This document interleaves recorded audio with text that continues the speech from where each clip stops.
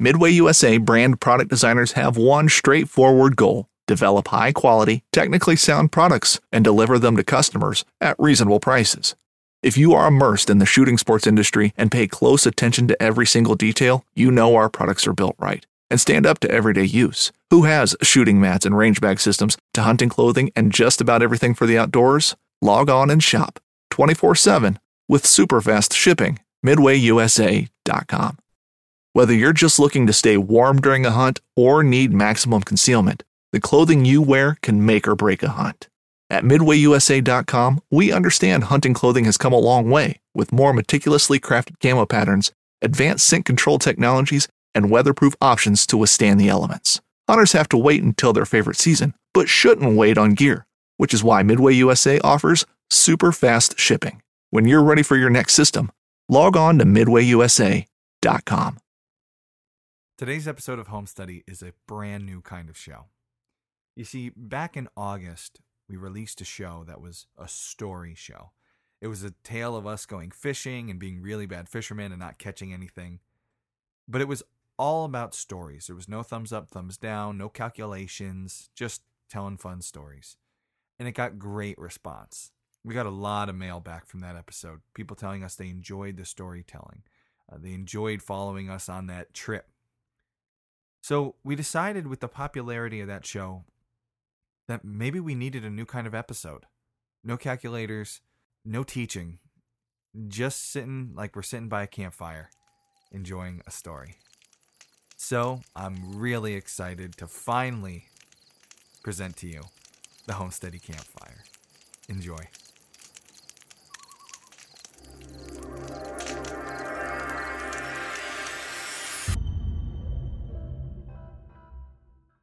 They'd made it across most of the United States on bicycle. And now John and his wife wanted to try something new. Kate and I are traveling across the country by bicycle and talking about food, agriculture, craft beer along the way. We've gone east to west. We've gone north to south. We've dipped into Canada. And now we're trying to figure out how we're going to get into Mexico. We want to see what Mexican farm life is like. You know, it's in the news a lot about, you know, all of our lettuce is coming from Mexico. Mexico was in the news for something else at that time as well. Beheadings.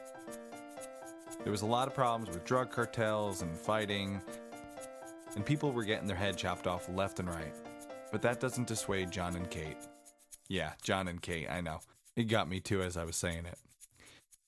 So they try to find somebody that they can hook up with to get into Mexico. We get contacted via Facebook or email. I forget exactly what. His name's Steven, and he's like, I have 2,000 acres in California and 4,000 acres in Mexico. I grow conventional crops, but I would love to show you this side of how farming works. So before they leave, they got a friend who works for the police department doing global positioning software stuff. So they give him all this guy's information, you know, just in case. Here's all of the cell phone numbers, contact info, the destinations he says that he's bringing us to, GPS coordinates. So did he put a tracker? You'll be able to find us. I was like, here's my GPS number. We're not going to tell our parents that we're doing this because we don't want them to worry. So they arrange to meet Steven. And he shows up, big truck. And a huge white pickup shows up. In the back of the white pickup is a German Shepherd dog. Looks mean. German Shepherds look mean. I don't care if you have the nicest German Shepherd in the world. Yeah, they have a reputation. And out of the truck comes a balding, seemingly 7-foot guy. He was like 6'4", but I'm 5'10", so everybody over 5'10" seems taller than me. South of the border. He's a big dude. And, you know, jeans, and a plaid shirt, a little bit straight-laced, but, you know, it doesn't look like a hooligan. The truck wasn't in terrible condition, and he wasn't like, hey, how you doing? You all look pretty. So we get in, we shake hands. I sit down, and Kate gets in the back of the truck that's a, you know, quad cab. She gets in the back of the truck. I sit down in the front. And my leg hits something, and it's a machete. Why I wasn't like, you know what? I don't know. We're going to go. Well, you know, we're going to call this off. So they're alone with a stranger, headed to a foreign country. This big guy that they don't know, mean-looking dog in the back, and a machete by his side. What in the world are they thinking? That's the thing about starting an adventure, doing something new, exploring a brave new world. Sometimes it's a crazy looking decision. The kind that you're afraid to tell your parents you're doing. So today, on the Homesteady Campfire, we're talking about pioneers. People who looked ahead, wanted something different, wanted an adventure, even when it seemed like maybe not the best idea. And what happens to them? So, cozy up by the fire. We got some great stories to tell. For as long as there have been people, there have been stories. And wherever you find a campfire, you'll find people telling them. Every year we would take a camping trip as a family. Campfire smell. It's like an instant signal. It brings everybody together, telling stories. And at the end of morning breakfast, he'd take that big cast iron skillet full of sizzling bacon grease. Some dude with a guitar shows up. Stories, sharing laughter, and, sharing... Marshmallows. Roasting marshmallows. So good. Marshmallows. There'd be this giant inferno. First thing in the morning. We're all going to just be laughing and amazing. enjoying each other's time. And, it makes me think of, my dad's laugh. Get to see a different side of life. That's why I love campfires. That's why I love campfires. That's why I love campfires. You ready for a story? It's the Homesteady Campfire. So they're headed into Mexico with a total stranger. Scary looking dog, machete, the works. They're driving down the road, a little bit of small talk, and then Steven, the truck driver, says he's got to pull over. We get out in, away from San Diego proper, out into the desert, and there's nothing around, and he's like, we got to stop. We got to stop. That's what the guy says. The guy that John doesn't know, who's got a machete by his side, nobody knows where John and Kate are. They're over the border. They got a location of where they're headed, but they're in the middle of nowhere. And this big guy's like, we got to pull over. Yeah, what would you do? We got to stop because I forget, the dog's name is Max. He's like, Max has to go potty. What guy is going to kill you is like, oh, my puppy has to go potty. So You knew it was okay. I was like, this dude's all right. I'm a decent judge of character at this point. The dog in the back is because he has a premium on ransom insurance. The dog only speaks Czech and responds to Czech commands and will kill you if he speaks the right Czech word.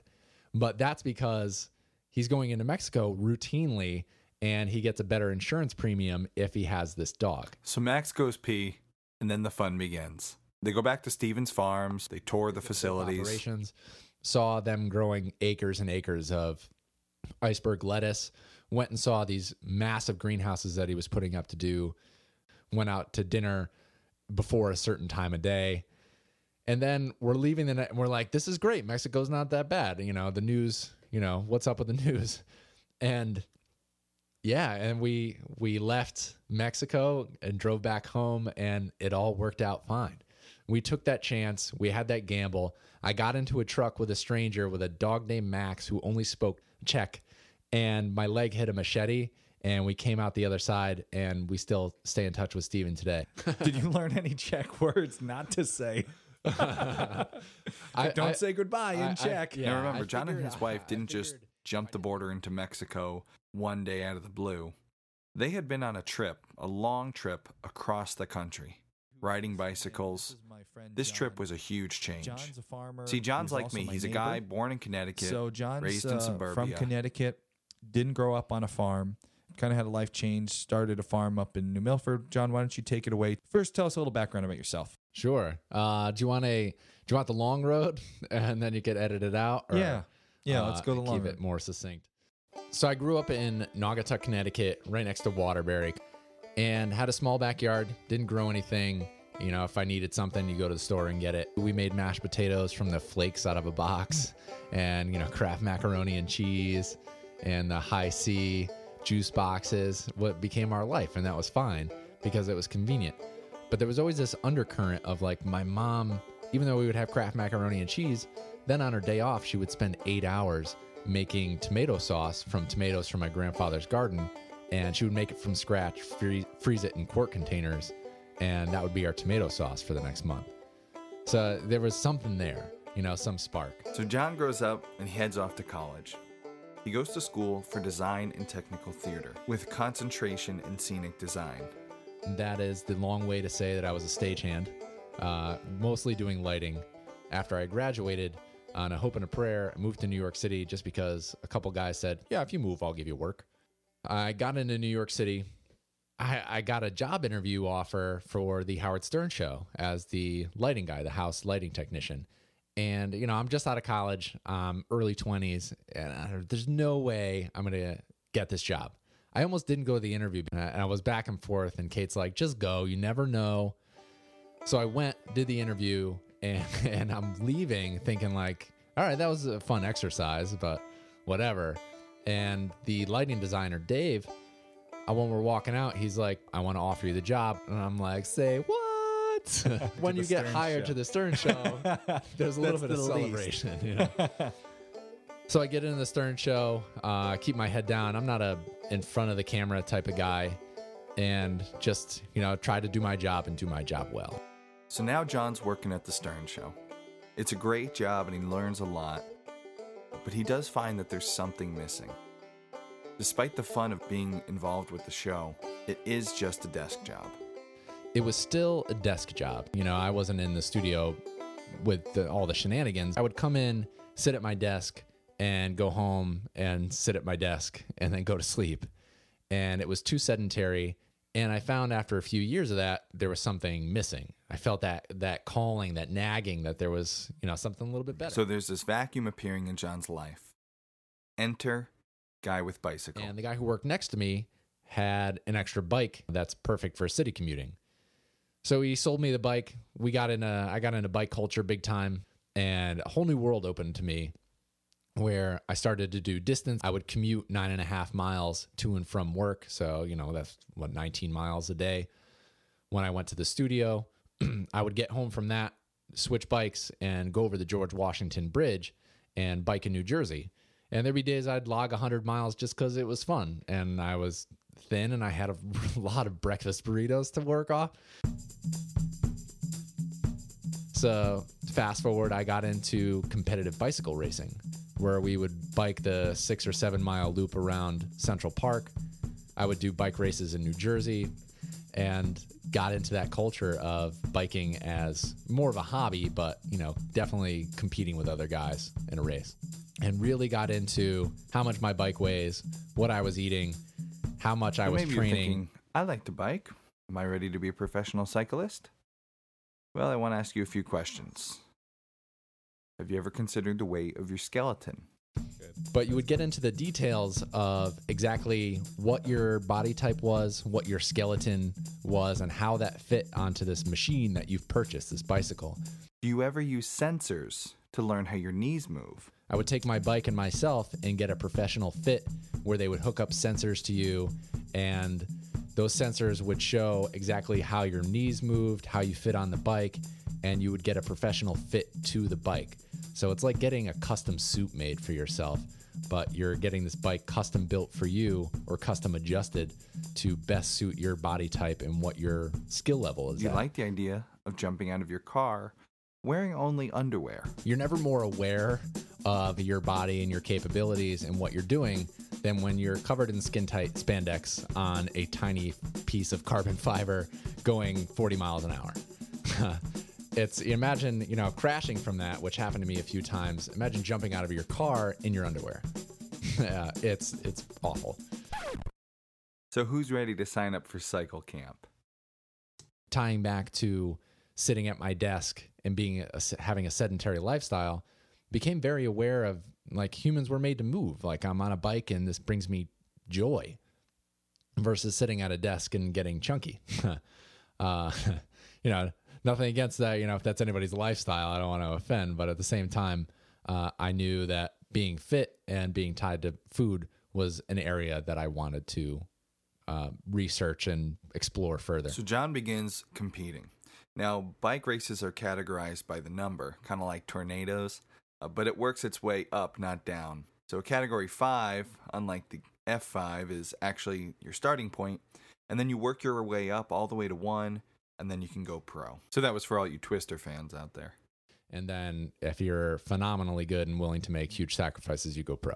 I wasn't willing to do any of that. So I was a category 4, above entry level, still really competitive, but I had no desires to conquer the world. I liked riding my bike. So now John's at a crossroads. He knows what he likes. He likes riding his bike. He knows what he doesn't like. Sitting at a desk, getting chunky. Tough decision. I wanted to get away from this desk job where I was working, but I didn't know what the future would hold. And it would be dumb to leave such a fantastic job. So I figured I would ride it out. I was in the midst of a 5-year contract. John's in a 5-year contract with the Stern Show, and it's coming up for renewal. Alongside him, he sees others whose contracts are up for renewal, and they're getting stressed, and they're getting ulcers, and they're worrying about their life. John realizes he doesn't want to be there. He doesn't want someone else to have this kind of control and this kind of sway over his entire life. So he starts to develop a bit of a plan B. So as I got into cycling, as I got into food, and as I saw my future being unemployed and somebody else taking charge of my finances, my career goals, my career path, I needed a way out. So I created this crazy idea to sell all my stuff, get rid of my worldly possessions, invest it in a traveling bike, and trade in the race wheels for the long trail wheels. I started to design this bike ride, which originally was supposed to go around the world. And that was a crazy enough idea, because if the job renewed, I wanted to go anyways because I needed the change. And if I was just going to ride my bike to my mom's house, who cares? If I commit to riding my bike around the world, even if I don't do it, it's still the idea, the catalyst that I needed to bring about that change that I have in life, or that I needed, that I thought I needed in life. So you were going to bike around the world. How do you, it's the dumb questions, like how do you cross the ocean on the bike? I know you go on a boat. Or Yeah. do you? What were you planning? My answer was always that we would overinflate our tires. There you go. And Just get a like good- on the beach. Get a good running start. Truth is, my bike fully loaded was 135 pounds, so that wasn't going to work out. I had In case any of you science followers were doubting. I had a number of different ways, and I had this all figured out. I had itineraries for around the world flights. I knew the rainy season and the optimal travel season in most of the countries in the world. I could tell you the capitals, the paths. John where the is the deserts kind of were. guy who gets obsessive about things. So when he describes making this plan, I picture that scene from Beautiful Mind where they see his room and there's lines and papers torn and things hanging from the ceiling and strings stretched from one end to the other. Yeah, he got into it deep. Geography became my world. It was a combination of boats, planes. I had contacted cruise lines about giving inspirational talks about our bike trip around the world and letting go of your desk job in order to give up that for a life of freedom in exchange for passage to another area. And because I came from an entertainment background, I also applied for a few jobs as a, one time, hey, I'll be an inspirational speaker and I'll run the lights for the show. And all I want is passage. So you save money, I get the trip, everybody's happy. Mr. Cruise Ship Director, I'm a motivational guy, and I went to school for lighting. I can give you both. Was that a good sell? I got mild response from that. Any idea that I could come up with, I probably did come up with. That's fantastic. I'm loving that. John is nothing if not a very good marketer. All right. So you're bargaining chips on boats and all these sort of things. At this point, I've created the Food Cyclist website.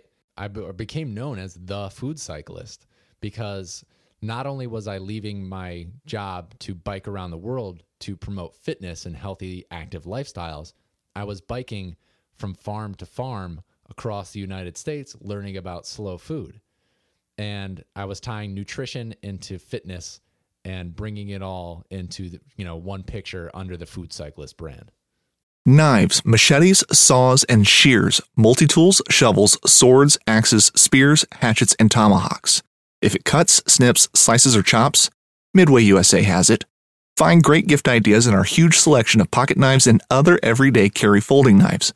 Make a statement or create a family legacy with one of our top-of-the-line hunting knives. We've got a great selection of manual and electric sharpeners too. For just about everything for the outdoors, check out MidwayUSA.com. So John's preparing for this trip. News is spreading, and he realizes he's going to need some place to stay along the way. How is he going to figure that out?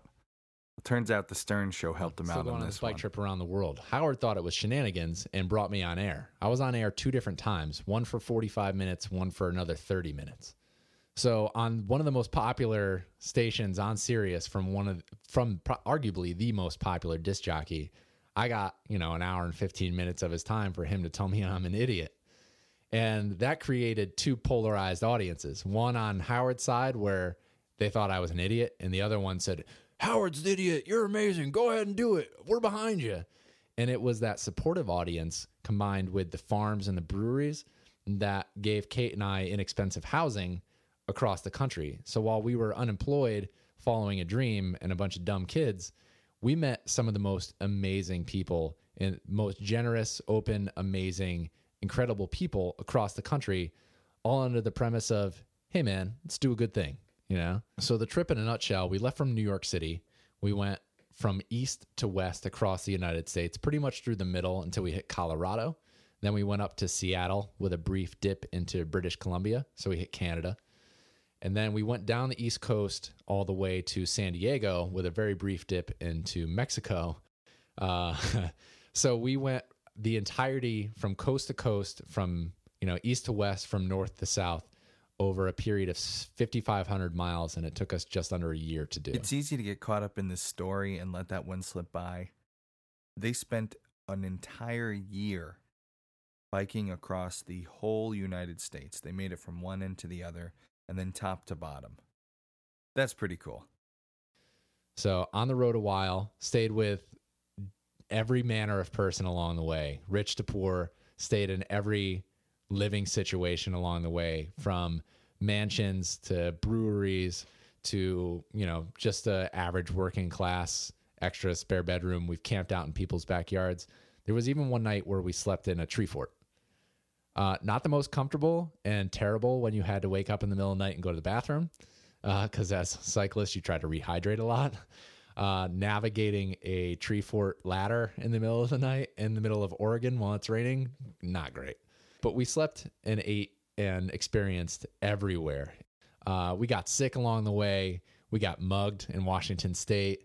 Not bad, but, a little bit of property damage. The police were right there when it happened. Some redneck woman attacked us because she didn't like that we were on the side of the road. So she did some damage to the bikes, but The mug story sounded cooler until it was a woman. if you're going to pick a fight, pick one that you can win. Right, Austin.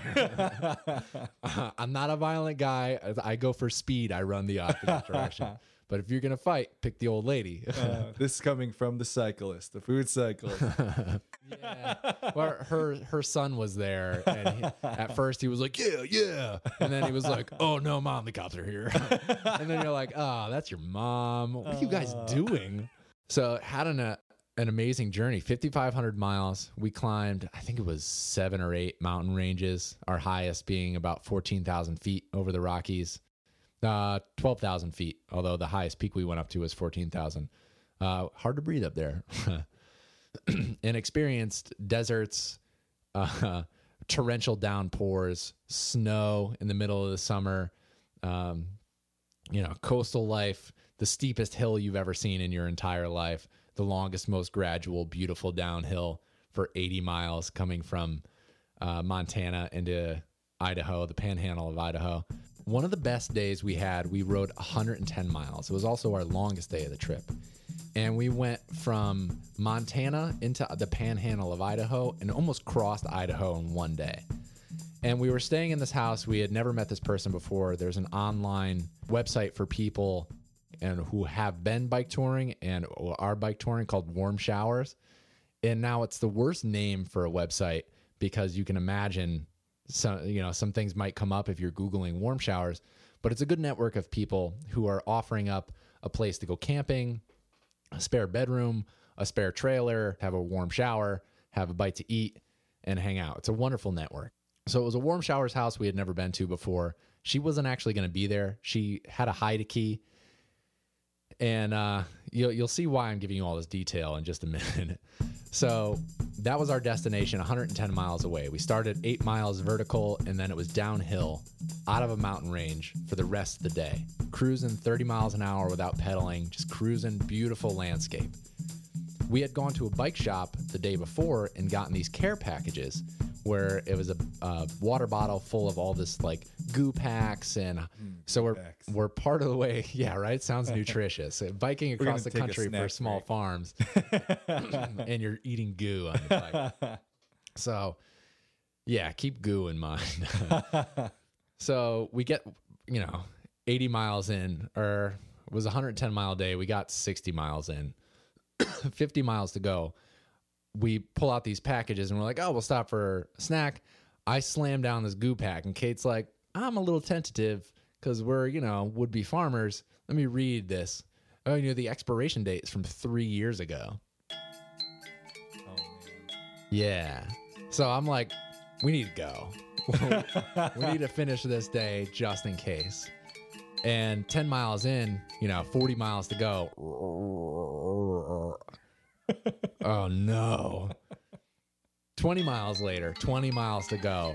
I'm on the side of the road, off my bike, writhing in pain with stomach cramps in the middle of Nowheresville, Idaho, without a bathroom or at times even a bush anywhere. And I'm like, we just got to go 20 more miles. It flattens out. It got a little bit of rolling uphill, downhill. And Kate's like, do you need to stop? And I'm like, practically in tears. And we get to this small town. We, use our GPS to find this address. The hide key, we can't find it. And I'm in the middle of quasi-suburban Idaho with the worst stomach pain. So you're like in a neighborhood? I'm in a neighborhood in neon green and blue spandex with a stomach virus or food poisoning. And yeah, I won't go into detail, but at one point I had to go behind the garage, for some private alone time. And Kate's like, I don't know if we can stay here. It smells like human feces. And just terrible. I'm pale. I'm sweating. And I wasn't the cleanest person at that point. After an hour of like texting my friend back in New York to sign him in my email to figure out the details of where this hide key was because it wasn't where it was supposed to be, we find the key, and I spend 2 days with food poisoning watching Turner and Hooch on VHS in a stranger's house who I still to this day have never met.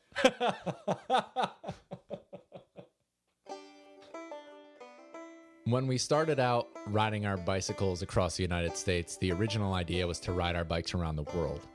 It's like heading west for the first time. John and Kate were headed by bicycle west across the United States, following the sunset, seeing what would happen, the next day and that day after. We originally were going to go around the world, had plans, had itineraries, hadn't bought any plane tickets because we had no time frame. We had a bunch of money saved, and it got time to get to California, and we were looking at spending an inordinate amount of time abroad, undefined. And that was a little scary, and we were a little homesick. They'd come so far. They'd done the entire country plus. But now John and Kate are thinking that maybe the whole world is too much right now. Maybe it's not what they want. And at the same time, you can tell John's a little sad about this. I mean, the guy quit his job. He went on air and argued with Howard Stern about whether or not it was a good idea. Talk about putting your money where your mouth is. And now they're thinking of stopping short. Stopping short of the world. At this point, John has a conversation. One of the most, popular blogs in that demographic, that space, that area, AlistairHumphreys.com.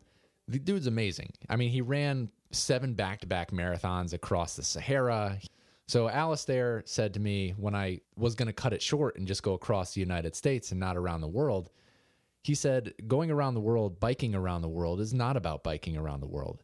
It's about taking a chance and changing your life. It doesn't matter where you end up as long as you find what you're looking for. Kate and I decided when we were on the West Coast, hey, the trip will always be there. The bikes aren't going anywhere. We have the equipment. Let's go home for a while, reassess, earn a little bit more money because it's hard being homeless.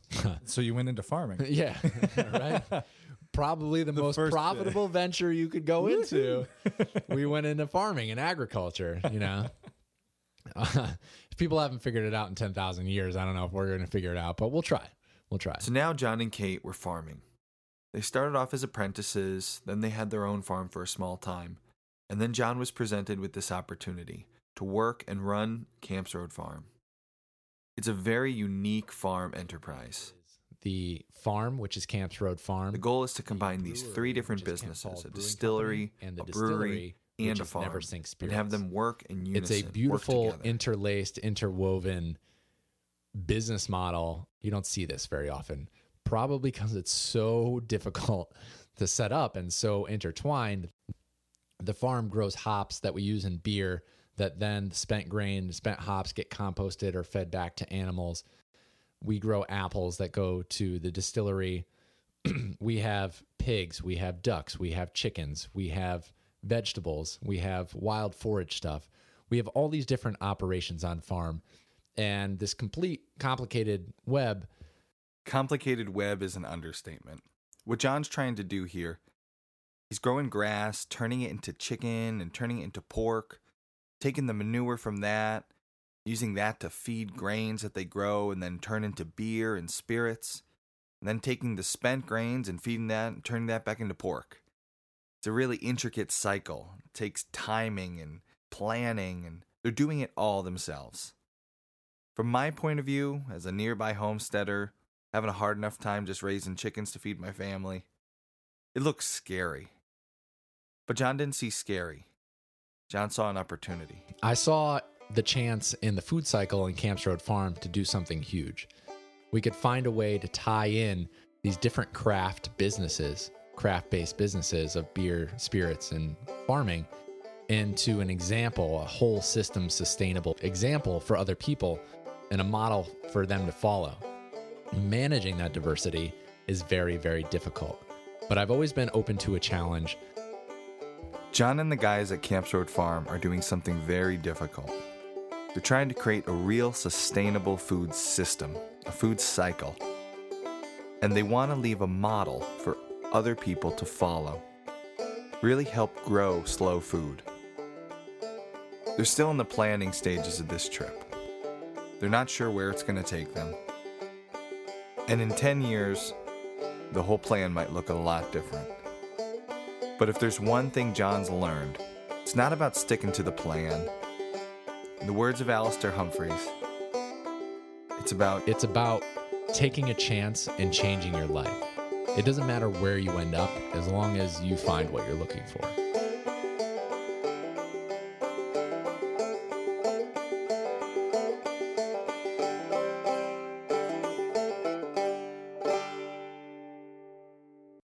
So everyone, that was a story brought to us by John Siskovich about his trip. We're sitting here in the studio right now, and he's got a awesome project that I wanted to make sure you all heard about. So for 2015, every single month, starting in February, I'm going to share the production and finance records from the farm. Sounds like a boring topic, but it's not. It's going to be really freaking awesome. Money is a tool. If you're a homesteader or if you're a farmer, you're buying into a lifestyle and you want to keep going. In order to keep going, you have to support that lifestyle. I'll be publishing reports every single month on what exactly I've done that month and how profitable or viable the different areas of the farm are. A little dry topic, but we're going to add in a lot of fun as we go. What John's doing here and 7 other farmers, and we might join the ranks. We're thinking about it. It's a huge, this is a huge resource. I know Homesteady listeners are going to love it because they already like the breakdown of what we do, the thumbs up, the thumbs down. And I'll send Accountant Mike over to look at the... Yeah. Totally inviting Accountant Mike if he wants to become part of this. and maybe the accountant guy who checks the books or is a part of the project. Yeah. Always happy to have more hands on board. Awesome. It'll be farmfinancechallenge.com. To find me on the web, I'm just about everywhere, but the two places that you'll find me most is at my farm website, campsroadfarm.com, and my farm marketing website, where I talk about how I'm farming and what I'm using to be successful and find success in life through farmmarketingsolutions.com. Awesome. John also has a podcast. I don't know if you mentioned it there, John. John has a great podcast. If you don't listen to it already, probably a lot of you do. It's the Growing Farms podcast, and the easy link to that page on the farm marketing site is growingfarmspodcast.com. So go check out that, especially for you listeners who have a business or want to start a farm business. We found his podcast is an incredible resource. He interviews a ton of different farmers. There's all kinds of guerrilla marketing strategies that they go through, QR codes. Because as farmers, we don't have any money. Right. Yeah. Spend on No marketing. money spent. All interesting stuff. It's really good. Check it out. John, thanks so much, man. Great story, and we'll definitely have you back on the show. It was an absolute pleasure, man. All right. Thanks. Cool. We're gonna go outside and tour. I'm gonna go outside and tour the brewery now. So.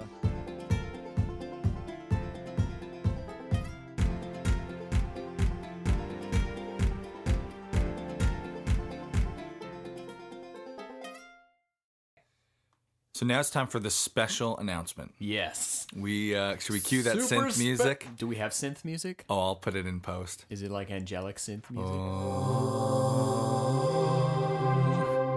Since we started Homesteady, we've noticed we've been getting awesome response from you guys, our listeners. Emails. Love your show. Tweets, reviews, writing messages on rocks and throwing them through our window. We love those. Thank you Great. so much. The response has always been, we love the show. We want more. Oh. We want more Homesteady. So I got an idea. What's your idea? A membership program. The Homesteady Pioneers. All right. You like the sound of that? Sure. Kind of sounds like a really weird bluegrass Well, band. we but named sure. it after this episode, so we're stuck with it now. Oh, okay. The serious homesteader can become a member of this show. Why? Why what? Why would I do that? If I'm a serious homesteader, why? You would don't I? have to do it. You are a part of the show. Oh. Let's say that I am a third person who is listening to this. Why would I bother to do this? All right. To get people to sign up to become a member, we Uh-huh. are promising them more Homesteady. So more of what? Just like more episodes, or Here's the thing. do they get signed pictures? So right out of the gate, autographs? you're going to get more podcasts. You're going to get more in-depth shows. If you're a serious homesteader, you don't need to be convinced to do these things. You just want to learn more in-depth knowledge. Yeah. We're going to have that. The Homesteady Pioneers, the people who forge ahead to support this movement, are going to get all these bonus episodes. So, Accountant Mike, you think people are going to do this? I don't know, man. I mean, my thumb started all the way down, and I think it's crept up to like Mid-zone? it's like mid-zone right now. I don't know. We'll see. Let's do the numbers Sell here. me on it, Accountant man. Mike wants to thumbs up or thumbs down this idea. All right. So, What's this thing going to cost me? dude, it's going to be $5 a month. For the initial investors, The it's initial $5 a buyer, month? the initial buy-in pioneers, Right. it's going to be $5 a month. You're buying us a Starbucks. Yeah. You're buying us our Frappuccino. Absolutely. We might be I might be a homesteader. I still like my Yeah. Venti Mocha Frappuccino. Can you homestead yourself an espresso machine? I don't think so. Well, maybe you could. Is I that a don't know. verb? Can you homestead a? Yeah, that it is now. Can you homestead me up Can you homestead me up a frappuccino at this minute? If you want more homesteady, become a pioneer. We already have bonus episodes waiting for the people who become members. You go and click that button, you become a member today, you get new episodes of Homesteady. Only exclusive episodes to you, Whoa. the pioneers. The show has expenses. Yeah. Doing the show already has every month literally cost us money. Yes. Our website is hosted with a premier hosting service, so it's fast, so it delivers. That's like, should I put dollars and cents to this? Sure. Just the hosting for the website's $100 a month. Yeah. Then we pay for the bandwidth for the show to go out, which has Right. gone up every month. The show's bandwidth goes up. Right. We have money that we pay for our design work. We have the money we pay for the music. The music for the show, Right, our right. theme music cost us money. Austin pays me $1,000 an hour. Did you know that? So I get paid $0 an hour. The show costs money to make. Yeah. It costs lots of time. Oh my goodness. We would love to have enough pioneers chipping in enough money each month that we could take some time off of our regular work and Yeah. actually be able to really devote more of ourselves to this. That's what you pioneers are for. Yep. Let's forge ahead. $5 a month. Buy us Come on. one nice coffee a month. Come on. And that's going to cover your costs for all the show. You're going to get all the future members only episodes and anything else that you want us to create. Tell us. You're going to be like a shareholder in the show. Yep. Saying, listen, I'm a part of this. I support you guys. I want to learn more about farming ostriches. That didn't say that word right. Ostriches. Oh my god. You want to know about farming emus? Easier to say. Yeah. We'll find somebody who farms emus. Sure. We'll interview them. There's gotta be somebody out there. We're going to make this Pioneer membership awesome. We're going to make it for you. What do you think, Accountant Mike? Somebody can do it? A little more than middle. Sure, let's see. All right, guys. Prove to Accountant Mike that this is a thumbs up. Go to the website, thisishomesteady.com. Become a pioneer. Thank you so much. And for all of you who are our fans and our listeners, even if you can't become a member, the support you've given us between the reviews you leave on iTunes, emails we get saying we love the show, the mentions on social media, whatever way you've helped the show, the friends you've told about it, we thank you. We've grown, in the last 6 months, this show has grown from 200 downloads our first month to over 5,000 of you listening. On each episode, over 5,000 people are listening, and it is growing so quickly. We thank you so much. Consider becoming a pioneer. Go to the website, click the button, you can learn more about it, and thank you. That's it. Let's get on with the show. All right.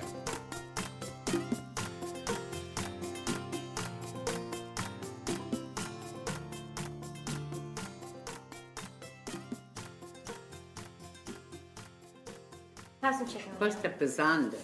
I can have some chicken. Okay. I'll have some chicken. And you made me eat the salad. Your I don't mother. want the salad. Oh, I'm not hungry, but I'll have a piece of chicken. Everybody loves an Italian grandmother. They feed you, they pinch your cheeks, they tell you how wonderful and beautiful you are. And I'm blessed to have two in my life. Fishing like a local isn't just about catching fish. It's about connecting with the environment and the people who call it home.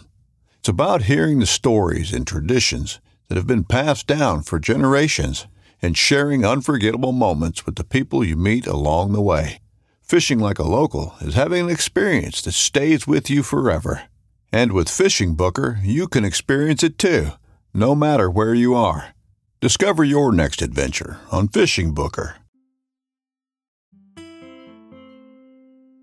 I'm Leanna. I'm Accountant Mike's wife. And so, as you know, I don't live on a farm. I don't have a homestead.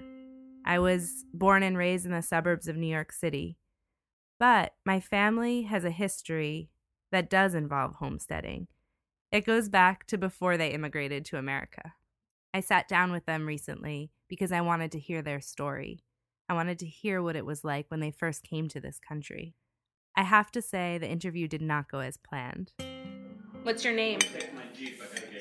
What? What's your name? You can start now. Yeah, we're going. My name is Eugenie Gutierrez Siska. I'll put my father's name. Okay. He had a good name. So, My father was born in Italy and my mother was born in Montreal, Canada. I heard a lot of Italian. That's why I picked it up. Io parlo buon italiano con te. Not male. yeah. But when you were living in Canada, your parents spoke Italian at home? My father had an accent, but he was before we left, we were doing good in Toronto. He was a translator for the red uniforms. What do you call them? Fortunately, I have another source. My name is Sal DeLeo. Until he was 6 years old, my stepfather Sal lived on a farm in Alcamo, Sicily. On the farm, they grew what my grandmother describes as all the vegetables and all the fruit. They did have some primary crops, They grew 4 different types of wheat, olives, and grapes. They made their own wine, their own olive oil, and their own flour. Well, as I remember as a little kid, it was like what you would picture, the Wild West, you know, dirt streets. The streets seemed big because I was small. And I remember we were all living families, all within the same block, house after house, and I remember just always being able to play with my cousins. What was the house like? The house was, you walk into these big doors. They lived in a small house surrounded by family. They had a mule that lived in the stable, which was inside their house. Inside the house? Yeah, what we call a garage here. You would enter into the house, and to the left, it was the stable. Mule came in the house with us. The center of their living area was a brick oven. They had no fridge, no running water, no electricity. It was a tight-knit community, and Sal had plenty of cousins to play with. The way it was over there is that you lived in the town. Yeah. And then the outskirts was where all the farms were, so then you went to your farm. So like my father would pack up and go for 3 days, 4 days at a time and stay on the farm. So there was like a house on the farm? Well, you don't call it a house. You see some of those pictures, it's like a garage. Okay. Where you had like a makeshift eating area, and you had all your... Did you go to the farm? Yeah, I used to go. The time of the farm and the happiest time that we had was during the harvest. It was in the summer. Life on the farm definitely centered around the harvest. It was the time they were happiest. They all worked together on the farm. And it was the time Sal describes as one of the most joy. And that's where everybody was always together because it was very important that the harvest be brought in. And so, you know, as they brought the harvest, we as little kids would run around, have a lot of fun, play with each other, and think that we were helping. We were probably doing more destruction than helping. And your mom would stay home? No.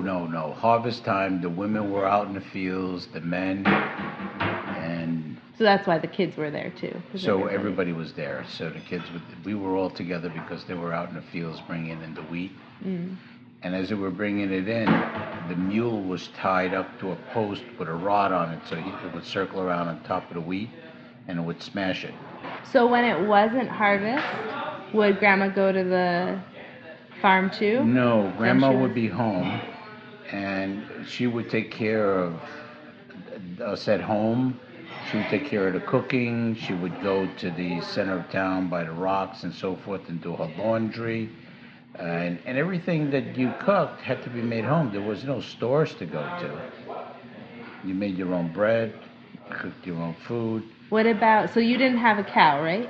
So No. What about milk and, did you have chickens for eggs? Adina avevano ma. Grandma. Lova, non li ha pigliare dopo ne eravamo ad Arcamo. Oh, yeah. Huh? Oh, okay. So yes. Everything they needed, they got on their farm. They were completely self-sufficient with the exception of milk, which they got from a nearby farmer, and soap and bleach, which my grandmother would buy at the market. The farmer used to come with his goat Okay. in front of the house, and he used to milk the cow. In front of the house? In front of the house. My mother used to give him a pan, and he used to milk it, and he used to get the Oh my milk. goodness. So then everything besides milk was just from your farm? Everything was farm, and they had a system. Like in other words, they got their haircuts. They got clothes. The barbers couldn't have property, so whoever wanted haircuts would give them some of the harvest, like the flour. So all bartering. It was bartering, and so what they would do is then take that. They would in turn take that to the baker, and they would bake the bread for them for the whole year because of giving them a certain amount of poundage, they would get a certain amount of bread. So it was a bartering system. So they bartered with everybody. So Grandma spent a lot of time cooking, I guess. Grandma took care of the clothes, cooking, the house. So, do you remember when you were in Italy what you ate a lot? A lot of pasta. I remember as a kid, well, we had a lot of the natural things, like what you call snails. The snails were right on the greens, so they used to bring in baskets of that, and they used to keep them in the house, and they used to feed them the greens, and they used to... When people talk about living a waste-free life, they're usually talking about eating the whole animal or using vegetable scraps for compost. But back in Sicily, they were even eating the pests that came in off of the crops. In listening to my stepfather's story, I can understand why he ended up becoming a butcher when he moved to New York. Clearly, the lack of meat in Sicily was something he has more than made up for in his life here. Did you have a lot of meat or not really? Not a lot of meat. Not unless my father, most of it was because they went hunting. Yeah. Then he would... What would they hunt for? Rabbits. Oh, okay. Yeah, we would have rabbits. And then it was very rare when, they bought meat, but they would be able to, depending on... He used to bring home some of the chickens. Oh, from the farm. From the farm. And she used to... She had to butcher them right there in the house? She was a butcher. Yeah, ducks. No, she used to pluck them and everything. Oh, yeah. She used to slaughter goats and whatever. She was... I have a hard time reconciling the idea that my little old Italian grandmother was butchering goats and plucking chickens in her kitchen. And I have a hard time when Mike and I are at Austin and Kendra's and they're serving us Bambi on a plate.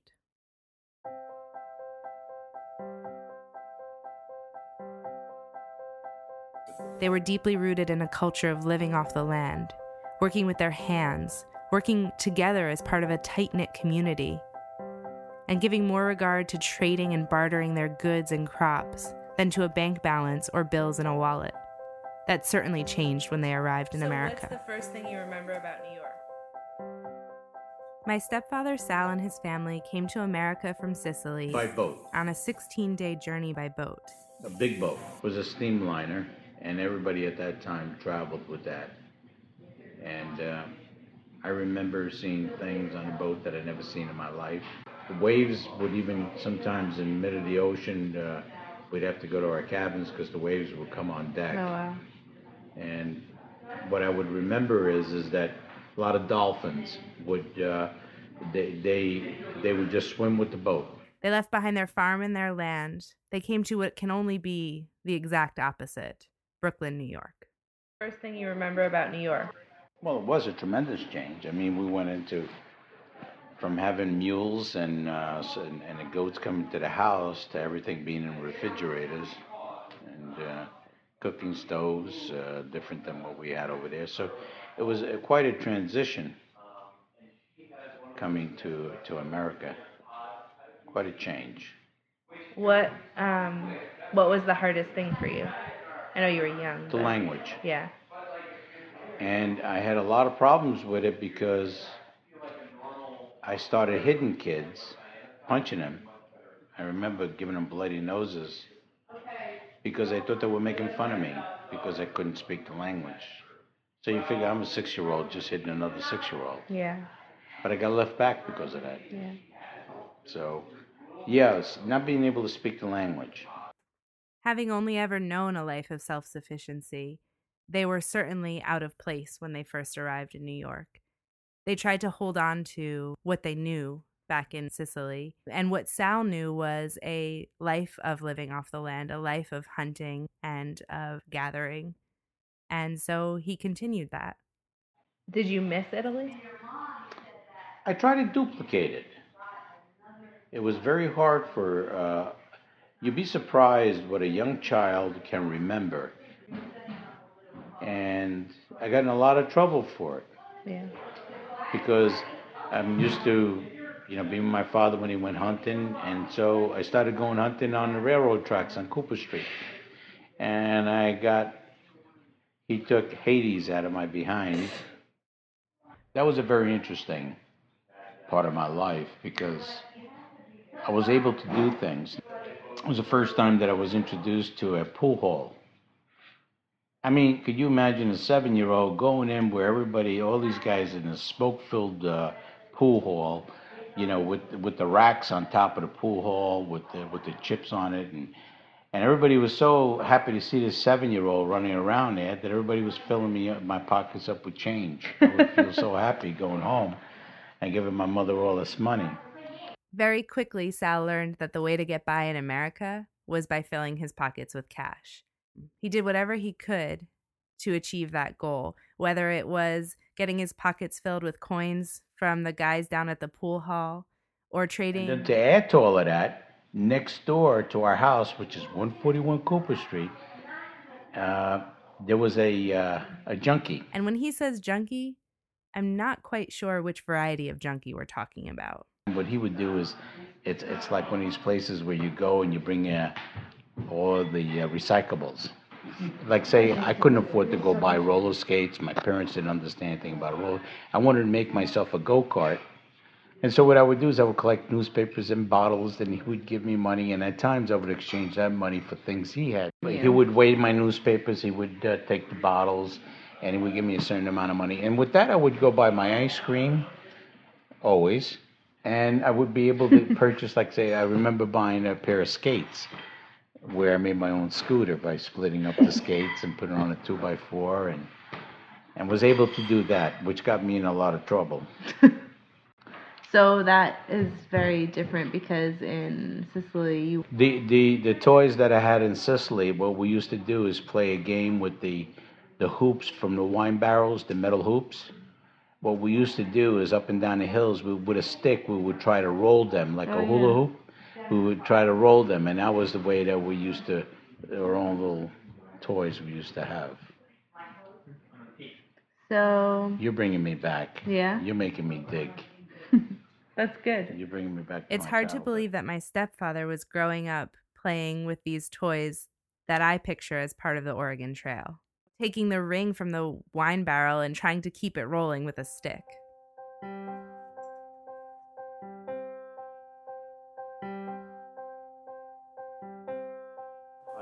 Millions of people came to the U.S. from all across Europe. In many countries, there was a rumor that the streets in America were paved with gold, and riches were easy to come by. Though they found life in America was not all they dreamed, and the culture to which they were forced to acclimate did not come naturally, they adjusted in all of the ways necessary. They did what they needed to do to survive. Obviously, this was quite a change. It required an adventurous spirit. They were forced to face a new world, learn a new language, adapt to a new culture. If you ask my grandma Francesca if she would rather live in America or Sicily, she will answer without hesitation, Sicily. She'd move back tomorrow if she could. And even though she's here to stay, she has brought part of Sicily with her.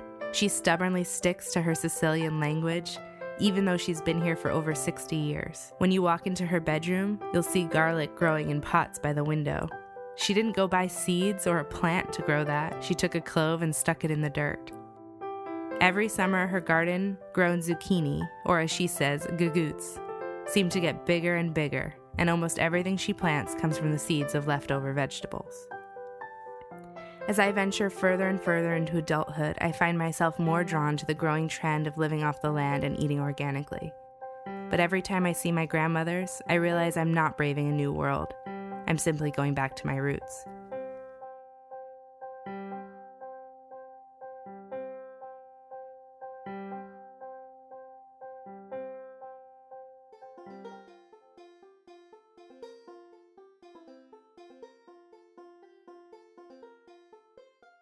So we've had awesome stories of pioneers today. Mm-hmm.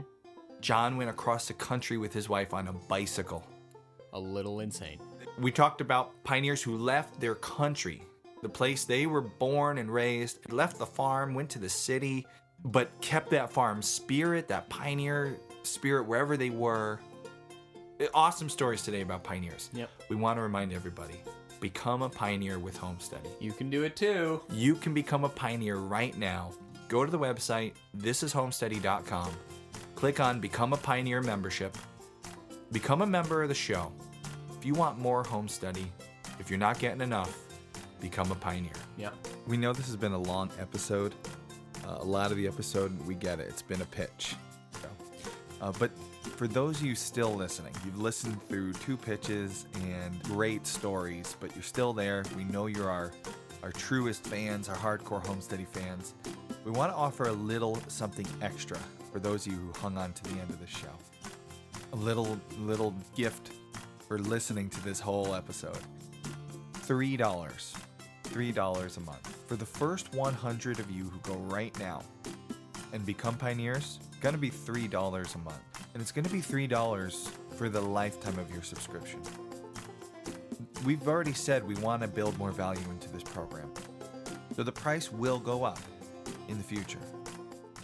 Right now it's at $5, but for the first 100 of you listening who go and become a pioneer, $3 a month. Now let me put this in perspective. Every episode we're averaging 5,000 downloads. That means 100 people is 2% of the listeners. So this is gonna go fast. You should probably pause me right.